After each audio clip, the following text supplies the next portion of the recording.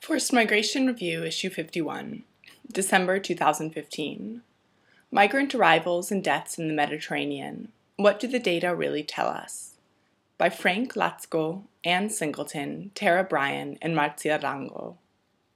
The policy and media gaze focuses on numbers of migrant arrivals and deaths. There are problems in the data for both categories. When looking at numbers of arrivals and deaths in the Mediterranean, it is important to ask how robust the data are and what they represent. If we are to frame and inform more accurately the policy challenges facing Europe, it is crucial that data are of good quality, are as complete as possible, and that their limitations are fully understood. Arrivals data. Headline figures suggesting that over 900,000 migrants arrived on the shores of Mediterranean countries in 2015 have captured the attention of media and policymakers. These arrivals data are calculated from official sources and are usually collected at borders. They can include estimates of illegal border crossings, attempts to cross a border, arrests, refusals of entry, initial registrations of intention to seek asylum, and actual asylum applications. The data are sometimes a mix of flow and stock data and can refer to different time periods. Furthermore, the use of administrative sources means that data may reflect changes in migration patterns, but also changes in border patrol practices. Data may relate to numbers of events rather than numbers of individuals, thus possibly double counting when, for example, an individual is apprehended twice. In other instances, undercounting may occur when migrants cross a border undetected. Even in just one country, combining data from different sources produces only an approximation of a measure. When the numbers for different countries are combined, the uncertainties are compounded. However, the increasing use of the same sources and definitions over the last few years means that there is some consistency, and there's no doubting the magnitude of the increase in arrivals compared to recent years. The figures more than quadrupled from 220,000 in 2014 to nearly 900,000 during the first 11 months of 2015, and Note 1. Regularly collected data on the socioeconomic profile of migrants arriving in Europe are necessary to design sensible policies. The arrivals data give us a picture of how many arrive and where they have come from, but there are few media reports on the skills and education of the migrants, which perpetuates the impression that is often given in the media that Europe has to absorb a rising number of people fleeing conflict and poverty, who have relatively little to offer the continent.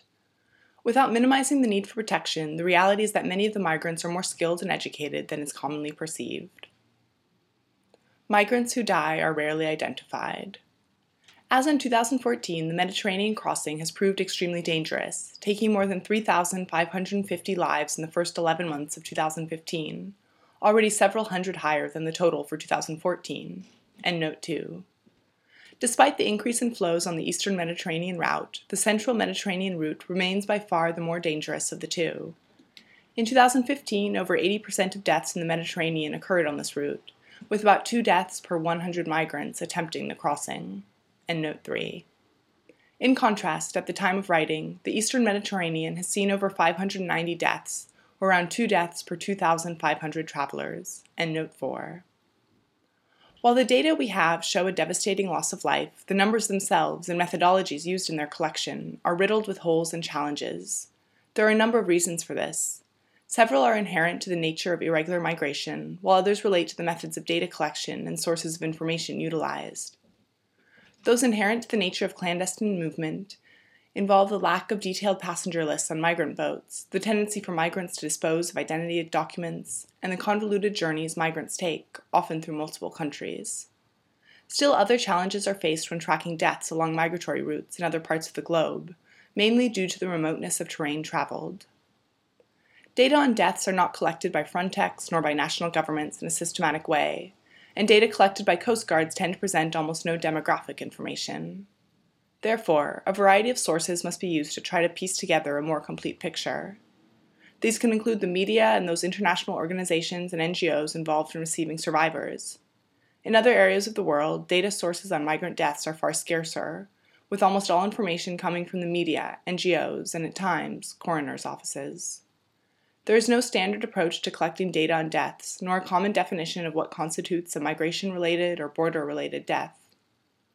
Because of all these challenges, figures can differ between organizations like the International Organization for Migration, IOM, and the United Nations High Commissioner for Refugees, and also between NGOs in Europe.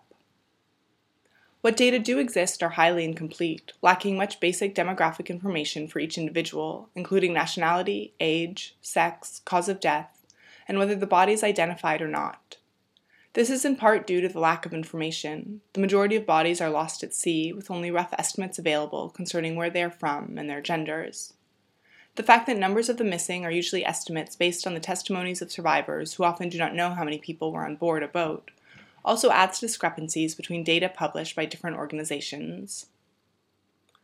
When entire groups die at sea, families back home may not know if their relatives made it to the coast, perished in the sea crossing, or lost touch for other reasons. It is not known how many deaths go unreported. Even when estimates of the missing are available following shipwrecks in the Mediterranean, bodies are more than often not found. Even when considering only the bodies recovered from the sea, a recently launched database tracking deaths in the Mediterranean since 1990 has found that of the bodies brought to southern Europe, almost 2/3 had not been identified. And note 5. There has been little discussion of how to improve identification and little coverage of the implications for the families left behind, who often do not know if their relative is dead or alive. And note 6. In conclusion, data on migration are increasingly cited in the media and used to frame migration policy discussions in Europe. Because the way in which these data are presented is likely to have an influence on public perceptions of migration in Europe and on policymakers' responses, it is important that they are presented clearly and accurately. Frank Laczko, FLACZKO at IOM.INT, Head, Global Migration Data Analysis Center, International Organization for Migration. Anne Singleton, ASINGLETON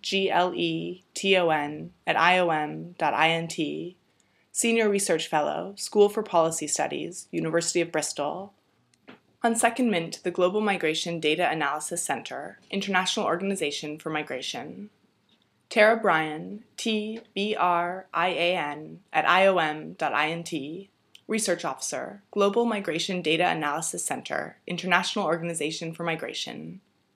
Marzia Rango, MRANGO at IOM.INT, Research Officer, Global Migration Data Analysis Center, International Organization for Migration, www.iom.int. Endnotes. Endnote 1. Data for 2014 are from Frontex. Data for 2015 are an IOM estimate based on data from relevant governments. Endnote 2. IOM Missing Migrants Project.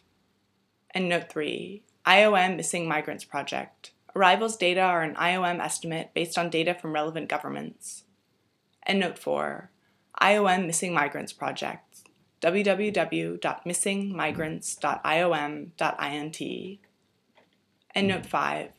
Vrije Universiteit Amsterdam, Human Costs of Border Control Project.